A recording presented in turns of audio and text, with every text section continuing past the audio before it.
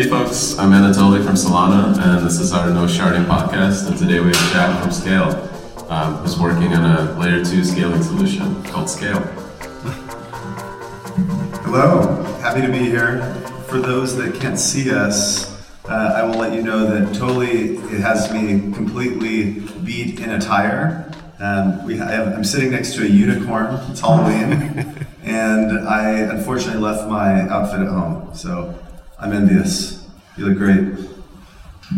Yeah, like not so long ago, I would say like 80% of the people in San Francisco would dress up for Halloween, but like something has changed culturally, so I'm trying to bring it back, which is sad, because I went to school in Illinois in 2003 and moved to San Diego, but come out to SF probably every year, and mostly for Halloween, so it was kind of a fun time.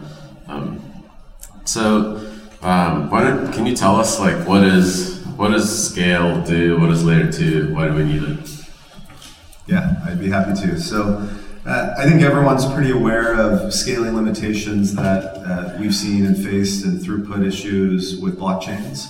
I think when we were designing SKALE, we were thinking about the problem. We were not thinking about how we solve the problem in 12 months. I think Solana and ETH2 and many other solutions are going to really solve the throughput issue. We were thinking about this in a time frame of 2, 4, 6, 10 years of how we can support and augment layer 1s like Solana with decentralized architecture. So we think about this as scaling architecture and scaling backend for developers and really scaling computation. So when you need to process complex logic, when you need sophisticated smart contract execution, and when you think about these new democratized business models that are disrupting these centralized incumbents, you have to have good performance, great security, low costs, and it's not just about throughput. And another piece of this is configuration. So in SKALE, it's not everyone's sharing one blockchain. There's perhaps the same number or more validators, and the developer then can deploy a blockchain. Shame. The developer can deploy the blockchain to their size and liking as far as their cost requirements and storage requirements, etc. So it's almost like Amazon EC2, where you determine what you want, and if as you need more, you're able to grow it. And so that's the high level, is we want to bring the back end and the right size, configuration, etc. to developers and be able to seamlessly connect back to layer 1 solutions. So what is the difference between that and sharding? You know what?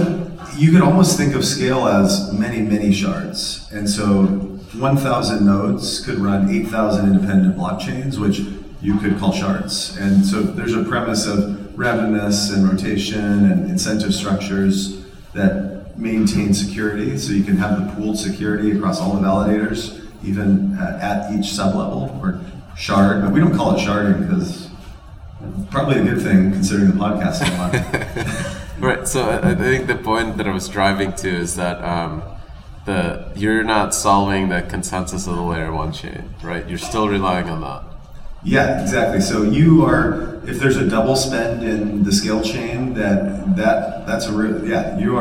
it's not just a fraud proof or a validation proof that is then relying on a timeout period and a challenge period where you're passing security back to the end user. You're literally have another blockchain, and it better have good security. It better have the right functionality to make sure there's not collusion and incentive design, mechanism design, etc.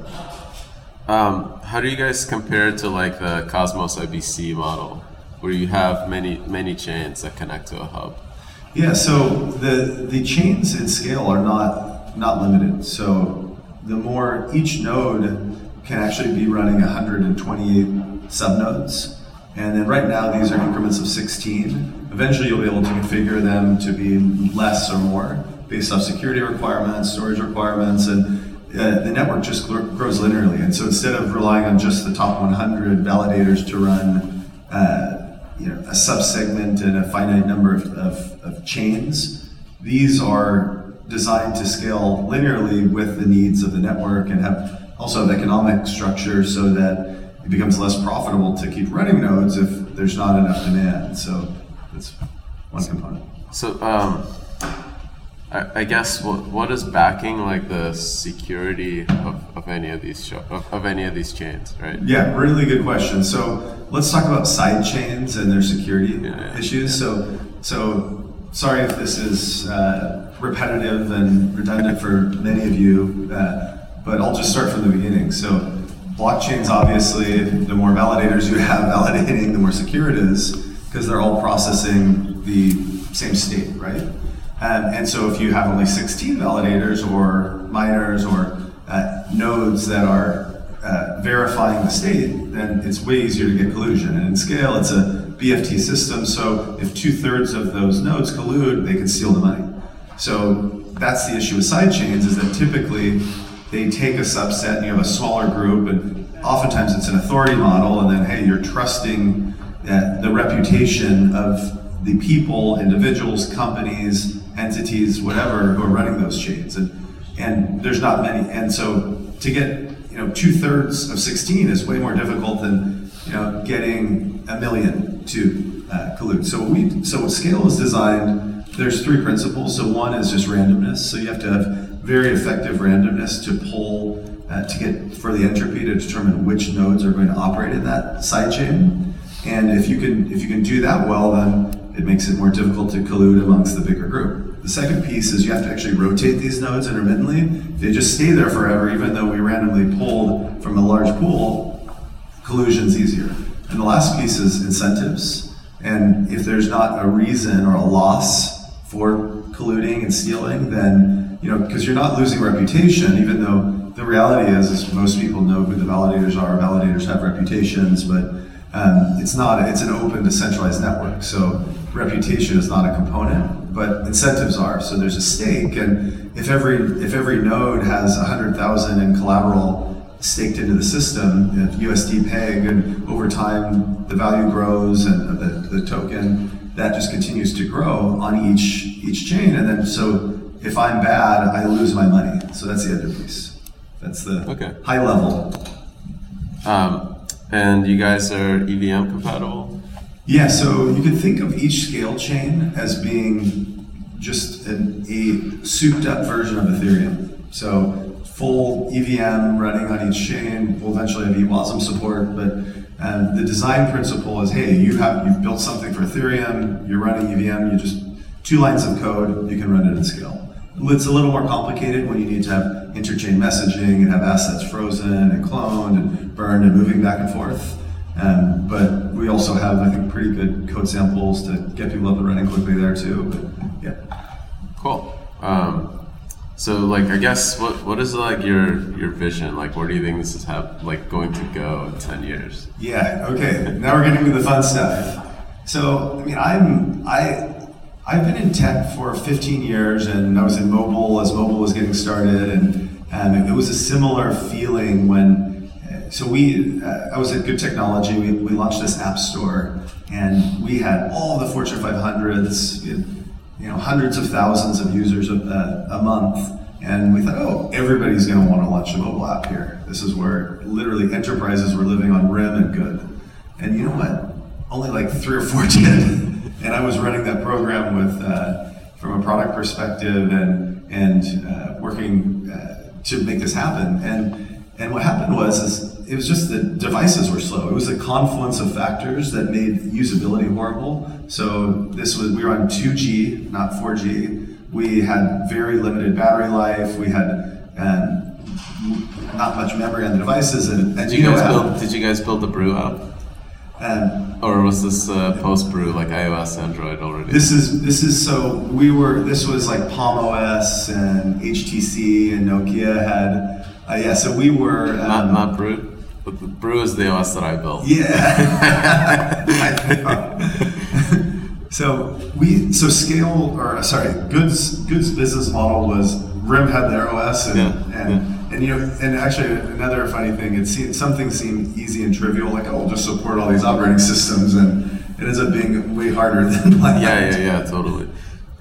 So the point of that story was, it felt very much like this. And then I think it was like 2008, 2009, the iPhone launches, we get to 3G, and it was a hockey stick growth. And all of a sudden, literal hockey stick. It was the knee of the curve, changed dramatically. I was in machine learning later. It was like a very similar thing. And so I feel like we're there. And so over the course of 10 years, I really believe in not just money and assets being digitized and living in a secure cryptographic world, but I really think it's going to be business model disruption. I think we're really early in taking a big look at the first VCs really started in the early 80s, and it's not that old, right? There's a lot of room for growth and transformation. And I think we're even going to change structures of how businesses are formed. Yeah, my feeling is like very similar. Like, so I was working on a feature phone operating system, and we literally had 80% of the market in the U.S. There was every Verizon's every CDMA phone in the world ran Brew, and within about a span of the year, when iPhone came out and then Android, the number of phones shipped dropped from 80% to 20%. It was crazy. Of how quickly that changed. It was literally 1 year. But I think when that switch happens, I think it's kind of unpredictable. Like, it's hard to say, right? Like, maybe it's Libra, maybe it's not, right? Because at that time, there were still a lot of people, like, before there was iPhone and Android, there was this like Microsoft phone, which totally flopped. There was like 2 or 3 Palm phones and RIM phones that had some market share, but never really took off and made the space happen. So it's kind of like it's hard to tell, right? And now it's kind of passé to say, I believe in utility tokens and decentralized governance and these systems. Google will be disrupted, Uber, Lyft, and the funny thing is nothing really changed other than token prices dropped. But the growth curve from traction perspective is on an amazing. It's on the right slope to get there.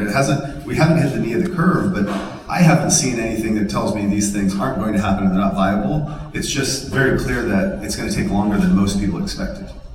Yeah. I think we need.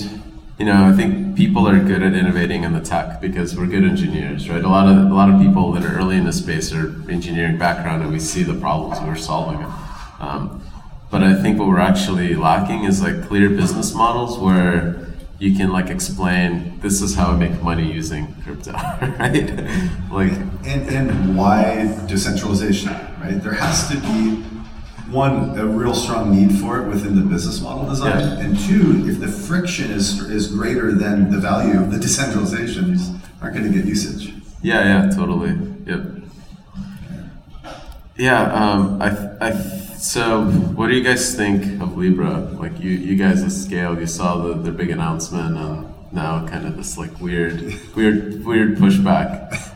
Yeah, I have to say, one, we were, I think, actually very excited, even though it's very antithetical to the ethos of decentralization to have oftentimes Facebook is one of the top companies cited for abusing data rights, and they're a big piece of the problem, right? But so I was excited because it just brings more people into the space. It normalizes it for other people who have these misconceptions about digital currencies. And then I have to say I'm not at all surprised about the issues they're dealing with, and that's one of the reasons, right, why every project in the space that's decentralized has a foundation somewhere else and needs to have proper decentralization in order to be able to even implement and launch a token, which we've talked about before, right? So trying to do it from this big company perspective, even though they have some decentralization with their 20-some groups that are participating, it's just a very different model, and one that I think if they didn't think they were going to go through this, they were overly optimistic. Yeah. What's crazy to me is that how for granted I'm taking it that all their code is open source. There's no way Microsoft would have launched an internet money that was open source in the late 90s, right? No way, right? But now it's impossible, I think, to build complex systems that are closed source. which is really cool, right? All this. And I look back at my last company too, and this was AI, machine learning, and there's this ethos around like hide the asset, sell the black box. And what I learned, and over time now, since being like really immersed in open source the last few years, is it's a far better business model, and you give up some some brick walls and a moat, but what you get is serious growth and trust. Because the biggest issue for anyone trying to sell that type of software is like no one wants to trust a black box. But look at TensorFlow. Look how TensorFlow has just crushed all of these closed walled garden efforts because you get a community behind it. Yeah, totally. So, do you guys see we had a panel last night with Zaki, and he asked a question that we didn't actually get to answer. Do you see the challenge of building a community as harder, or the engineering challenge of launching like this complex system? Okay, I think the hardest things are all of them, and let's throw compliance into the mix. Let's throw in the fact that you have to be a startup and manage a public entity and asset, and you being traded, the asset, even though it's community run and it's being traded and you have to manage communications, it's a very different ballgame, and it's almost 4 or 5 startups in one. But I think the cool thing about community and what I'm seeing is that community is also not a walled garden. There's combined communities, and we're really all part of a community. I see a lot of the people in this room everywhere, all over the world, and the communities are. There used to be actually there are still some like hard lines. There's a Bitcoin community that doesn't like to leave, but a lot of the people in this broader, with Ethereum and we're all competing to the death, right? yeah, we're like competing, and we're all friends. We all hang out together in every city, but we do events together. I think because everyone also realizes that rising tide lifts all boats, and if this industry is successful, the amount of people working here are still small enough that everybody is going to really benefit. So I think everyone benefits by partnering. Yeah. And I think the rising tide, again, it goes back to this, like, we're way pre-growth curve, because we really need to get the world to adopt these technologies and get to that saturation point. So in the 90s, I was a teenager and I was programming, and I remember, there were like 40 million people on the internet in 1996, or 40 million like internet estimated people, right? So I think the estimates for number of wallets in the space right now are around that 40 million mark. But if you look at like the actual transaction flow and all the public chains, there's maybe 1 million monthly active accounts. So that's our addressable decentralized market space. At the same time, when we hit those like 200-300 million numbers in the late 90s, like this thing came out of nowhere called Friendster, and like everybody needed to be on that network. And no one could have predicted that like the most important thing out of a global internet is the social network that glues the people on top. There was zero, like literally no one could have saw that coming, right? So I'm excited to see us get to that point where we have like 300 million self-custody wallets with humans behind them, like, right? Yeah, and it's coming. It takes patience, but the traction points are all pointing in the right direction. And look, like you said, the curve with even just the internet was very similar. Yeah. So, like, again, I think just thinking about that experience, I have no idea how to predict what that application is going to be, right? Like, what is the Friendster of crypto? So, what excites me is when it's these places where you see these middlemen, rent takers who are really not adding value, and it just seems so clear. And before this, by the way, before Stan and I started SKALE, I spent about a year, 9 months, just kind of like, almost being an EIR, looking at business models, and I was going to the SaaStr office every day. I had an office there, and looking at SaaS business models and looking at the marketing tech and sales tech landscape. I think there were 10,000 funded startups in the Bay Area, and they've already solved all the big problems, and it's just these little problems that are now being solved. And they're looking for incremental value. And if you compare the value that a new SaaS company can provide incrementally over one before, it is like 1/1,000,000th of what the value you can provide by disrupting some rent-seeking middleman. So, but the issue is it's just been impossibly hard for normal people to use these things yet. And once that happens, I think it's just going to, just be a vacuum. We're all going to get sucked into growth. But we're getting closer. Yeah, I'm really excited about DeFi and the idea of kind of this trust minimizing finance, because like looking at like McKinsey reports, like 17% of the world is spent on financial services. Literally, if we replace that with like a computer, I could work 4 days a week instead of 5, right? Right, and again, have the exact same standard of living, right? Yeah, definitely. And DeFi is booming right now, and that's, I think, one of the hot buttons. I also, there are so many examples, and we get to see so many of them because there's many building on Ethereum that very quickly they get poured over to Scale. One interesting one that's really getting traction is Audius, and I think they had 250,000 transactions in the first week, which is pretty big in this space, and it blows away everything you see on DappRadar. But the thing is music is very restricted if you're an artist to be able to publish a set amount of pieces and through validated channels, and this is a decentralized network, and artists like Skrillex and top EDM artists around the world right now have a ton of content they want to get out there. And guess what? They can't put it on SoundCloud, but they can put it on Audius, and people listen and play and pay. And the cool thing about it is the end user doesn't know they're interacting with the blockchain. They're just getting access to different music at low costs, and the artists know that they get paid directly, and there's not a middleman in between them and the listener. And they can't put their content that has already been licensed in other ways onto the platform, but that's a cool market where I'm seeing real value around the disruption. Yeah, that's cool. I mean, mp3.com, right? If you remember that, that was awesome. Yeah, we grew up in the Napster and days.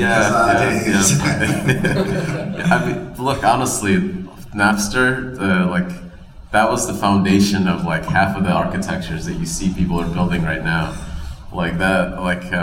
People think about distributed systems, like a mesh network for downloading music. That was the distributed systems problem in the late 90s. It was, and I have to, when I was, anyone who's new into this space goes through this process where your brain explodes. You're like, what? There's so many things happening, and one of the connecting points to me, I was like, because I used to run my and I was like running a node. I felt like I had to share back. I didn't want to just download. I also wanted to leave my computer on when I go to school. You're just admitting to some things that you shouldn't be. We might have to cut that. A friend did this. A friend of mine would contribute. I think that lawsuit passed already. I don't know. What's the statute of limitations on running an Napster client? Okay. Yeah. Trim that.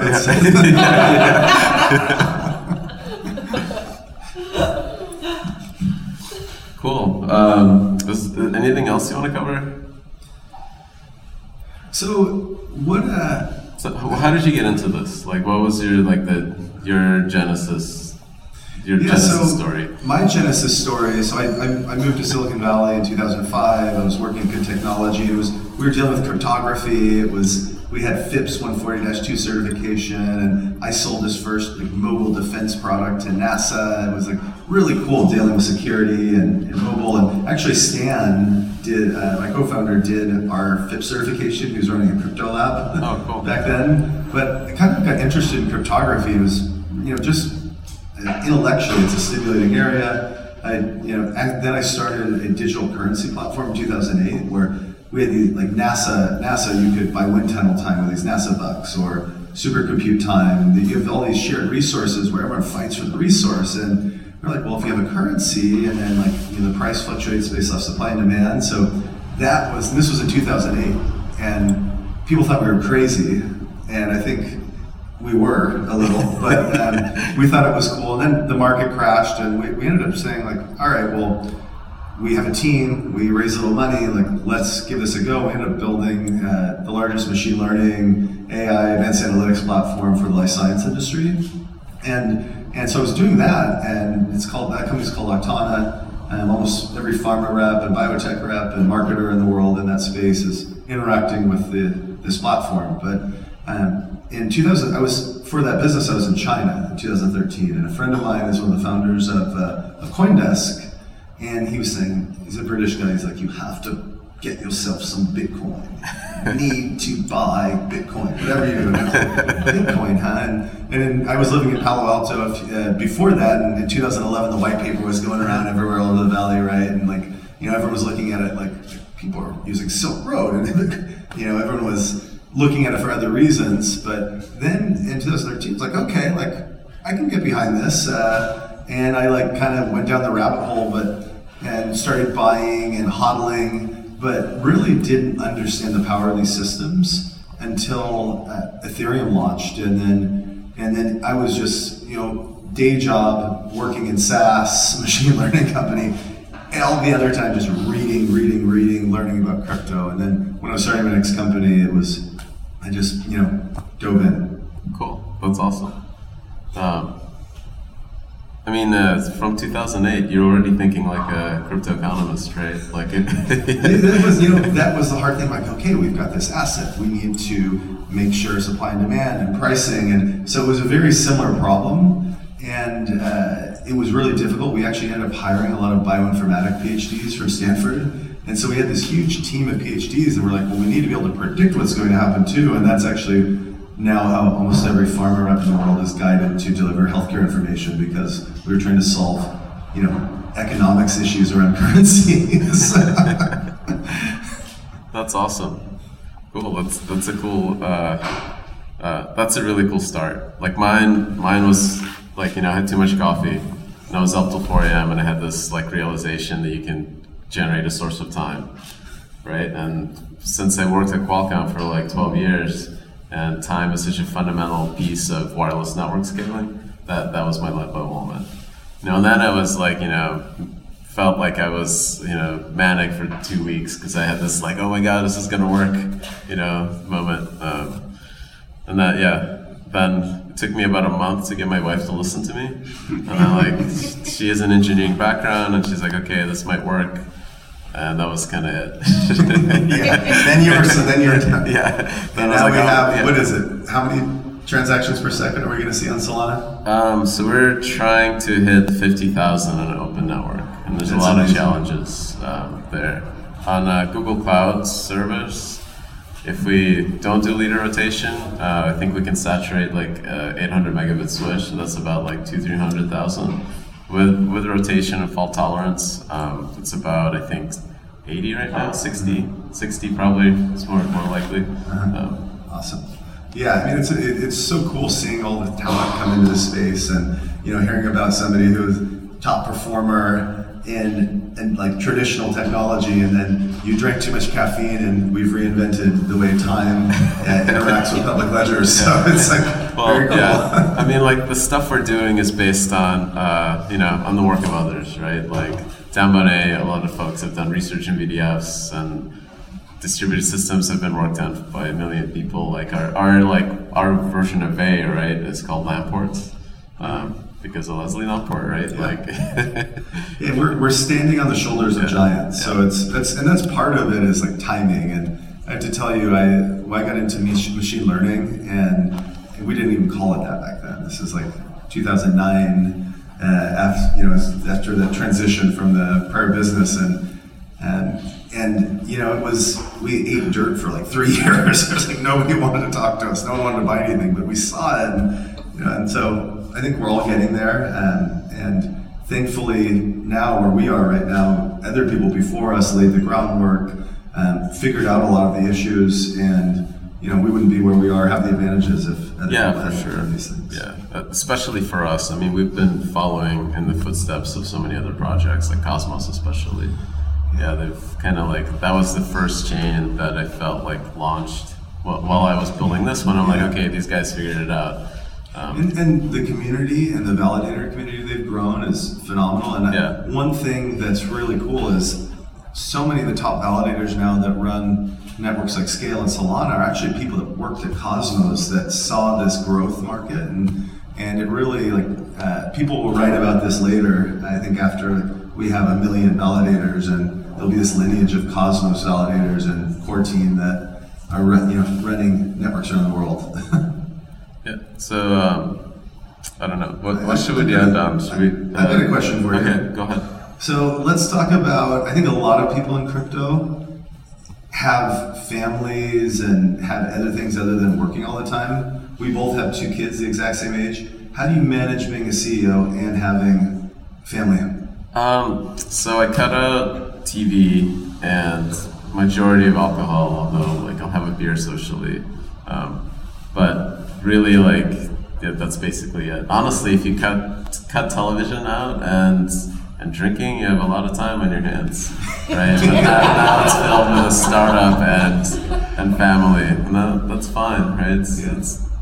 Yeah, like social life. Yeah. Well, so yeah, the startup is the social life, and so is the family. But yeah, I mean, I often end up programming somewhere from like 9 p.m. till sometimes 11 or midnight. Yeah, that's the other hack. It's the late night shift. It's the same thing. It's like 9 to midnight, jamming, not being distracted by anyone. And it's good. It's inspiring because a lot of people are like, oh, I want to work at a startup. I want to, but I don't think I can because I have my family. It's like, actually, you can do both. You just have to cut other things out. Yeah. Like television and booze, as 2 examples. Yeah. And bike to work for working out. And triathlons, right? Yeah. So one more thing in common with Jack and I is we're both Ironman. I was like the laziest Ironman, so my hours were like 13 plus. No, I was worse. I was 15 plus, but that was my first triathlon. I did a full Ironman. But I took my time. I sat down, had a lunch break. I just need to finish before the clock hits 17 hours. So that's all I care about.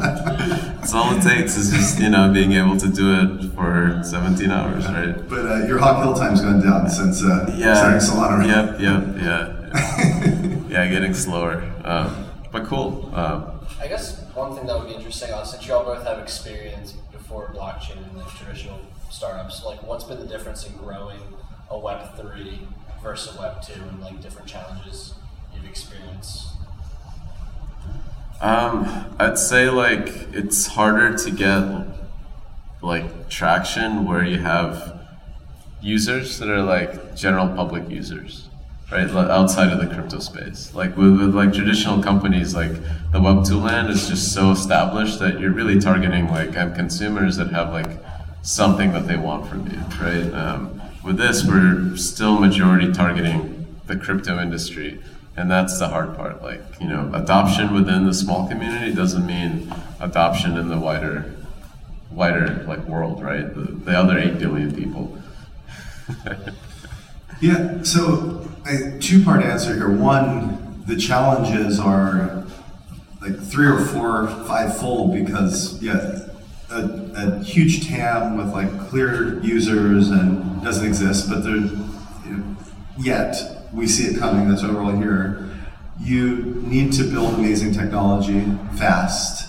You also have to manage a public asset and a public presence or support a foundation that does that. And you don't just pay Amazon to run the service. You need to create a community that runs a service at a good ROI that makes sense based off the economics of the system. And guess what? Economics are another big piece. So there's like a lot of issues, but the flip side is that this industry is attracting, I think, the best talent and the best people in any industry. And it's fun, it's exciting, and it's just a natural light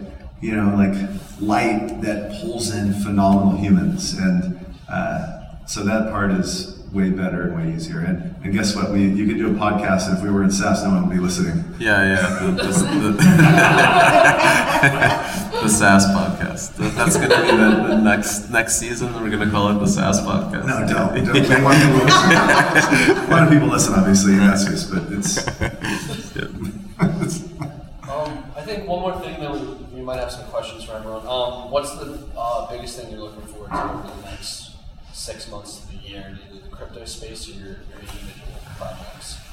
So I think one cool thing is when you're in this same zone that Solana and SKALE are in, we are both like pushing testnets out right now, working with all the same validators. We're both very thankful and fortunate to have such phenomenal validators running these networks, and we're both at stages where we're pushing out testnets and getting up to mainnet. So I'm excited to see Solana launch mainnet. I'm excited to see SKALE and some others, and really see these things take off. That's what gets me excited. Yeah, same. Just getting over that hump, right? Pulling the Band-Aid off, getting the network out there, launched, and then getting to the real work, right? Anyone have any questions? Yeah. Oh, we got a couple. Somebody had a question. Go ahead. Sure. Outside of sharding, what sort of scaling solutions, which may be experimental or otherwise, are you most excited for today? Yeah, so great question. So when we think of scaling, we think of it as a few things. One, just like cryptographic techniques, and the other one, architecture and networking, and I think there's like SKALE will be launching a BLS rollup at some point, and we're excited about.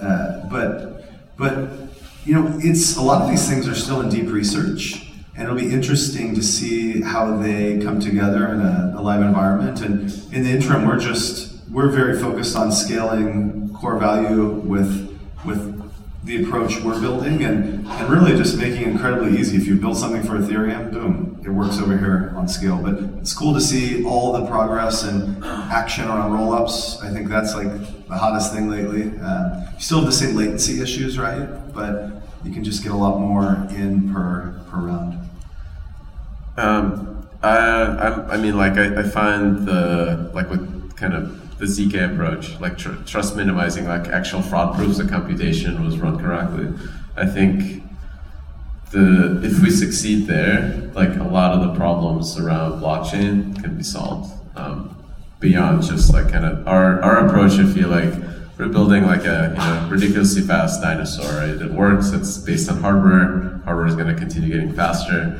But if you have the cryptographic guarantees of computation, that might be like science fiction, right? That's like kind of beyond what people see right now. So we'll see. Like I would love to see like a compiler backend for generating ZK snarks.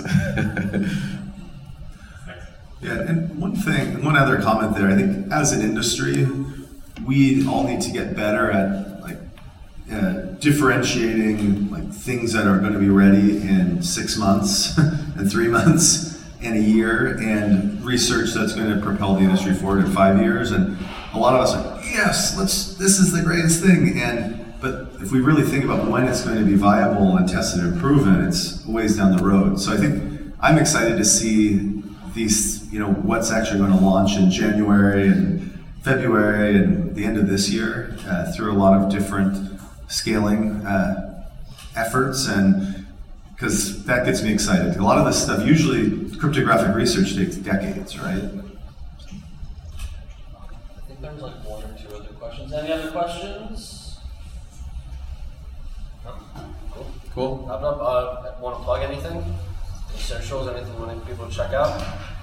Halloween, San Francisco, 2019. No, just kidding. 100,000 people on the street? Yeah. No, I'm kidding. We don't have that. Yeah, how about you, Tully? Anything?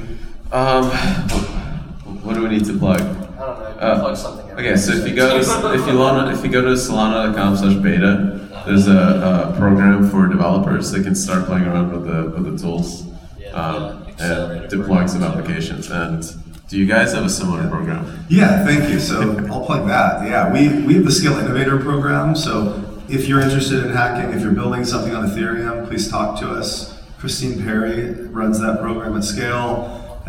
We handhold your way through the process and let you run a SKALE chain. We've got them ready.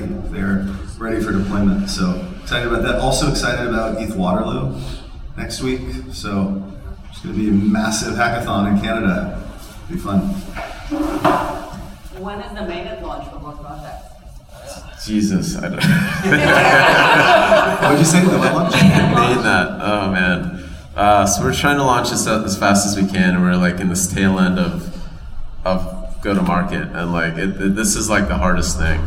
So like we just had a dry run yesterday, and prior to that dry run, we did 2 internal tests. The network seemed fine, and then we booted up, and it stalls in like about 3 hours.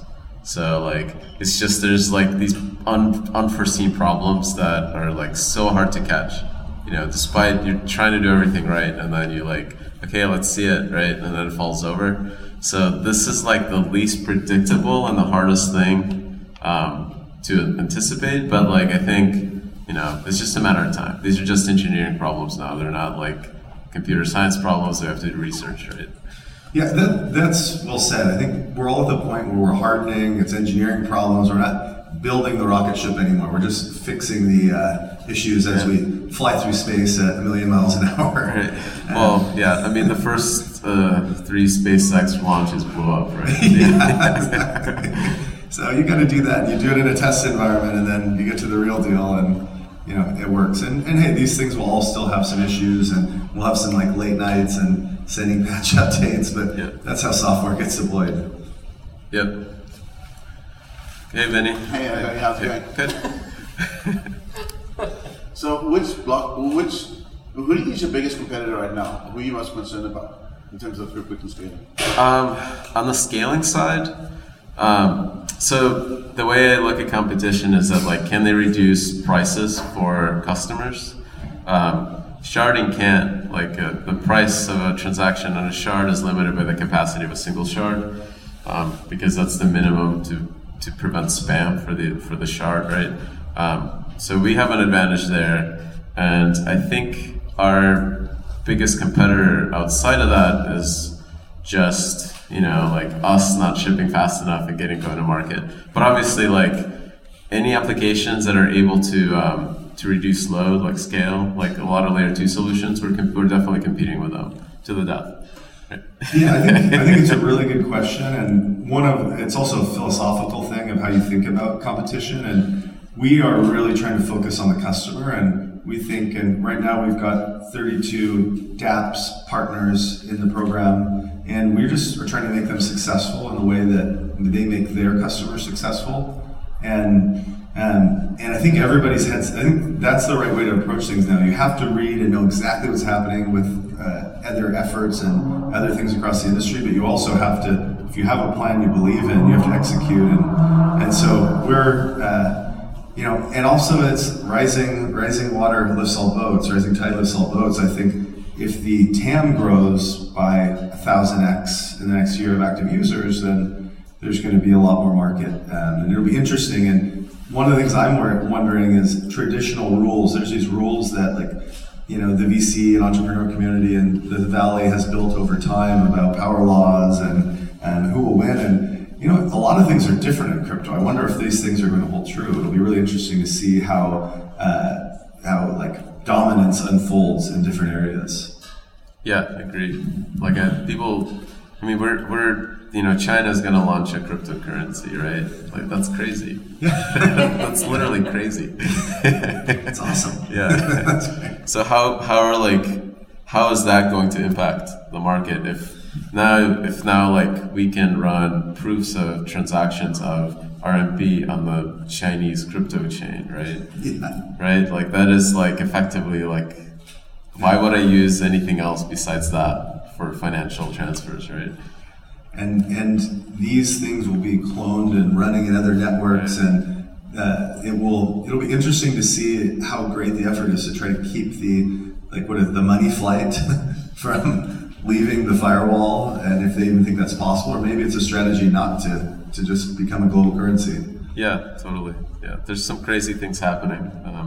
I guess it's like a curse, right? May you live in interesting times. Yeah, this is the right industry to be in right now, though. I'll tell you that. Who knows exactly how it will unfold in the next year or two, but things are happening. I mean, isn't it a money flight if everything's staying in the currency? Yeah, that is the weird thing, right? Like the more. Maybe that's the counterplay. Right. The counterplay is let's, we can't stop the flight eventually, it's going to happen, so let's make it the de facto currency for the world. And Do you want to be in the podcast? sorry. No, Very quick, the next one. It still stays in the. You need environment. Yeah, they want us all using it over here, right? I mean, it's very clear China's strategy is global domination. Yeah. So I think they want to be the reserve currency. So. Yeah. Great point. Cool. Let's get more coffee. Yeah, let's do it. All right. Take that. Round of applause for the podcast guests, everyone.